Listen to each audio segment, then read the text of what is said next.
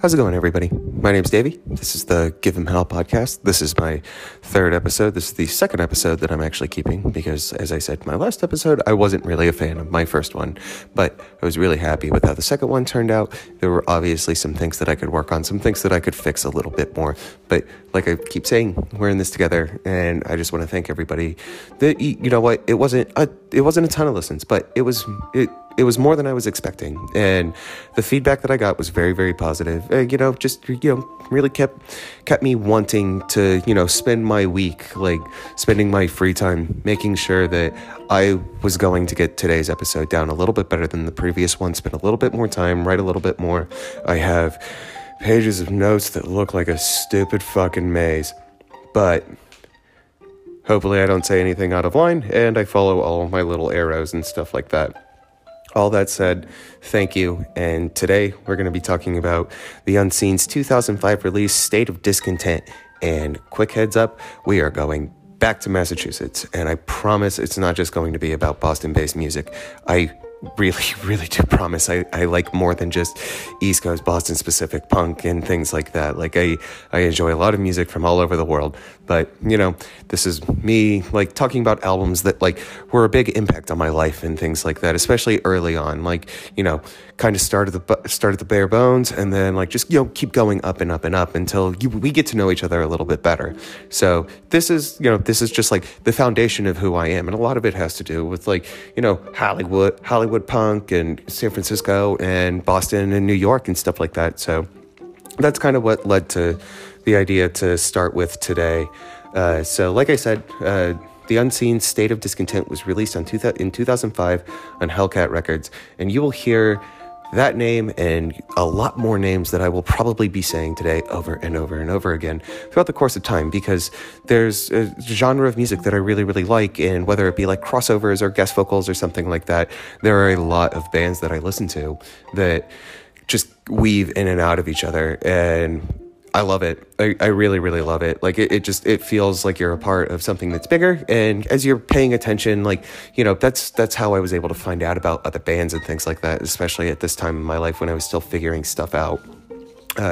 Anyway, just a little bit of background information on The Unseen if you're not familiar with them.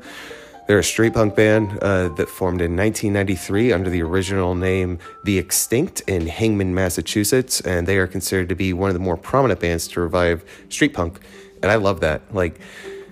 If you listen to the early stuff, you definitely hear the early stages of what would eventually go on to be State of Discontent with Mark Unseen. Mark Unseen wasn't their original lead singer. He was actually their drummer. Paul Russo, who went on to go join the Pinkerton Thugs, was the original guitar player singer. And I gotta tell you, I didn't know that. It wasn't until I started doing research on this, I just assumed the early recordings were just, lower quality. They were released on perfectly fine record labels like BYO and AF Records and stuff like that. And it was just you know what? It's, that's fine. Whatever that is, that's fine. But yeah, Paul Russo, before he went on to join Pinkerton Thugs, did 4 albums with The Unseen. And he did a really, really great job. But if you listen to the earlier albums, they're not as cohesive. It's definitely just this song sounds like this song sounds like that, this song sounds like that. And they were very, very, very much more that standard in practice street punk. And it was great. Songs like Social Security and Lower Class Crucifixion, it's all fantastic. But when you listen to State of Discontent, you find it is very different. You hear the band opting for a more post-hardcore sound rather than just straight street punk, and that really makes State of Discontent a better album for it, in my personal opinion. So with that said, punknews.org, let's go back there, because like I said, it was the early 2000s, and I was still trying to figure stuff out, and punk news was my go-to, and I kind of want to live in these moments that I talk about the stuff that I talk about, and I just really, I was always on there, and I would get ideas for what I wanted to listen to and things like that through punknews.org. So this is what punknews.org had to say. They gave it 5 out of 5 stars, and I'm here for it. I really, really am. stating that for a genre that usually sounds the same, State of Discontent offers a surprising amount of musical and lyrical diversity, bush-era politics, and teen suicide to touching tributes to the power of music. And, of course, a good old fuck you song in the form of Wasted Time. The review finishes with, they have crafted a hardcore masterpiece that can easily hold its own next to Minor Threat, Black Flag, and The Germs. If punk is dead, this may be the album to revive it. And, yeah, I mean, this was an era, like, I had been into this style of music now for about 2 years. I mean, not specifically street punk. It took me quite a while to get on board with street punk. I was really into like the more like big melodies and things like that. Big choruses, and like if there was a guitar line that followed a chorus line, I was in. Like I was like, that is clever. I like that. Where I went that route, my twin brother was really, really into street punk, and he really dove in. Like, the first time he showed me the Casualties, I wanted to punch him in the fucking face. Like, I didn't like it, I didn't understand it. But as I listened to it more, as I started to understand more and more and more, then I took to it like a duck to fucking water. So, anyway, State of Discontent was released on Hellcat Records, and if you don't know anything about Hellcat Records, like, it is one of my personal favorite record labels. It's owned by Tim Armstrong of Rancid, and I mean, if you just look at the class that, like, this label has messed with, you will probably hear most of these names, if not all of them, like, down the line. But just to name a few, like, albums and bands that they've put out, or like just bands that they've put out, they've done the Distillers, the Nerve Agents, the Agrolites, Street Dogs, Slackers, Necromantics, Civet, Orange, and Joe Strummer and the Mescaleros. Like, Joe Strummer spent his final project working with Hellcat Records, for fuck's sake. And if that doesn't like say something about the caliber of this record label, then I really don't know what to tell you. And like, Joe Strummer is a personal hero of mine. I mean, yeah, I obviously know that there's like controversy with, the Clash and, what they could have done with punk and what they ended up doing with punk and stuff like that. But I mean, Joe Strummer went back to an indie record label to fucking put out some of his final works. And I love it. Like, I really, really like how that whole thing turned out. So, with that said, with the release of State of Discontent came a little bit of pushback. It was Mark Unseen's first album, but the production on it was just awesome. Like, it was awesome. The album was produced by Brett Gurewitz from Bad Religion and Ken Casey from Dropkick Murphys, and I think that is a perfect marriage. In that day and age, Ken Casey had his hands all over so many records, and so did Brett Gurewitz. Brett Gurewitz owns Epitaph Records, and in this time, like, what he was putting out, like the Epitaph that I fell in love with, is obviously not the same as it is today, but these two together were able to release a really, really great record. And like I said, it did get a little bit of pushback because the band had released a music video for MTV2, and people were just like, oh, these guys are fucking sellouts. Like, this is so fucking stupid. But honestly, if you go back and watch the video, it's pretty fucking good. Pretty fucking good. This was the Unseen's second to last album that they put out. They released Internal Salvation in 2007, and I mean, after that, they went on a hiatus from 2008 to 2013. They resurfaced at Punk Rock Bowling, and again, that's just one of those names that you'll probably keep hearing, like Punk Rock Bowling, Riot Fest, The Fest, stuff like that. Org Core, if you will, like, is a really, really big thing that I keep coming back to. But they resurfaced at Punk Rock Bowling, and now they play every blue moon. I follow Trip Unseen on social media and stuff like that, and like, there is never really much of a heads up. It's kind of just like, hey, the Unseen is playing tonight. It's just like, fuck, shit. Okay, well, probably won't see him this year. Maybe something will happen. Be able to catch him again. But I mean, this album is street punk. Like, it is very, very well produced street punk. And if you listen to it from cover to cover, like, sit down, give it an honest listen, there are threads that tie this whole thing together and make it a beautiful album. And the whole thing ends with a Rolling Stones cover of Paint It Black. And I usually really don't love this song. Like, I'm a huge Rolling Stones fan. I hate the Beatles. But the way that they covered it and where they put it in the album, I was a really, really big fan of. I thought it was smart. They didn't put it in the middle. They didn't put it somewhere stupid. Like, the track listing on this album is very, very thoughtful, and the Paint It Black cover just ends it. Like, it sends you off. It's just like that worked really, really well for me. I was a really big fan of how that whole thing unfolded, and it's not the lyrics that necessarily tie everything together. It's more the musicianship, like the way the guitar sounds. Like, you listen to certain bands and you're just like, there is a theme here that I can't put my hand on. Like, I used to be really into like the military sound of street punk. Like, once I got into it, like, you know, you could just like see guys in uniform and stuff like that, like just walking around and just like, okay, well that matches that. But there's something different with the State of Discontent. Like, it just sounds right for what it is. And I mean, in 2005, like, there's a lot going on politically, and, you know, the Unseen released, I think, 2 records on AF Records. So, I mean, like, if you're familiar with Anti-Flag, like, that's politics out your fucking ass. But I ended up really digging into the Unseen because of my twin brother, who I believe, if I'm not mistaken, probably found him. It found him on a comp.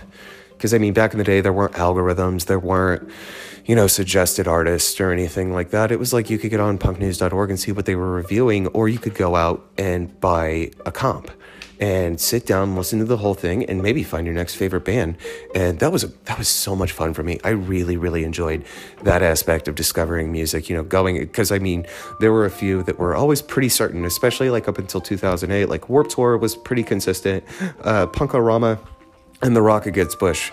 As somebody that was really into political punk, I would buy anything that just had a big middle finger to George Bush. And I mean, I wasn't even old enough to fucking vote yet, but the comps were great. So, I mean, Punk-O-Rama is like where I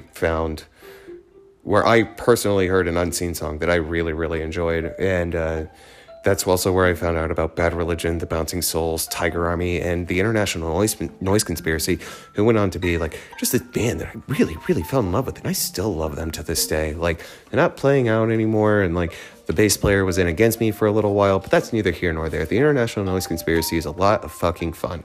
And then like the Warped Tour comps, like, even like back in the day, I think it was like 2002 or 2003 where those were the ones where I got into like Dag Nasty, No Use for a Name, The Briggs, and Useless ID.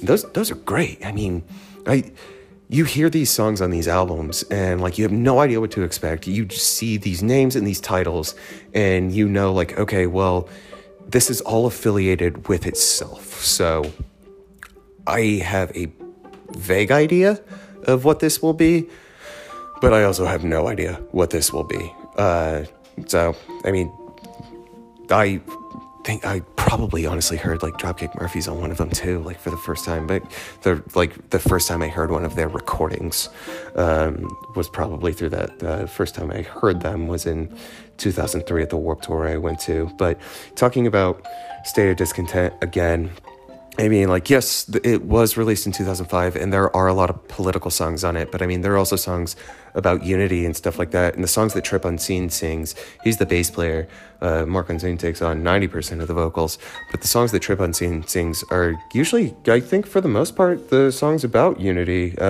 We are all we have, and you can never go home. I mean, both those songs are about, like, the power of music and what it can do for you, and the choruses, like, I was just in. I loved it. I think what I like about State of Discontent and like why it was such a big thing for me in like solidifying how I could appreciate street punk was I could understand it. Like, it wasn't just screaming into a microphone and hoping for the best. Like, it just worked for me. Like, it was clean and you got it. Like, you didn't have to like read the lyrics to like really try and reach for what they were trying to say. It was all there. Like, it was all there. And I mean, yeah, some of it's pretty fast, and yeah, you would have to get the lyric sheet, but you always got the idea. You always got the concept of what it was.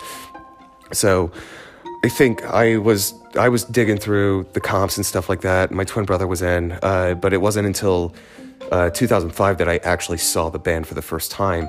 And it was on my 16th birthday at Bogart's in Cincinnati, Ohio. And I had a great fucking time. It was a lot of fun. And I mean, like, that was the Anti-Flag used to do these huge spring tours.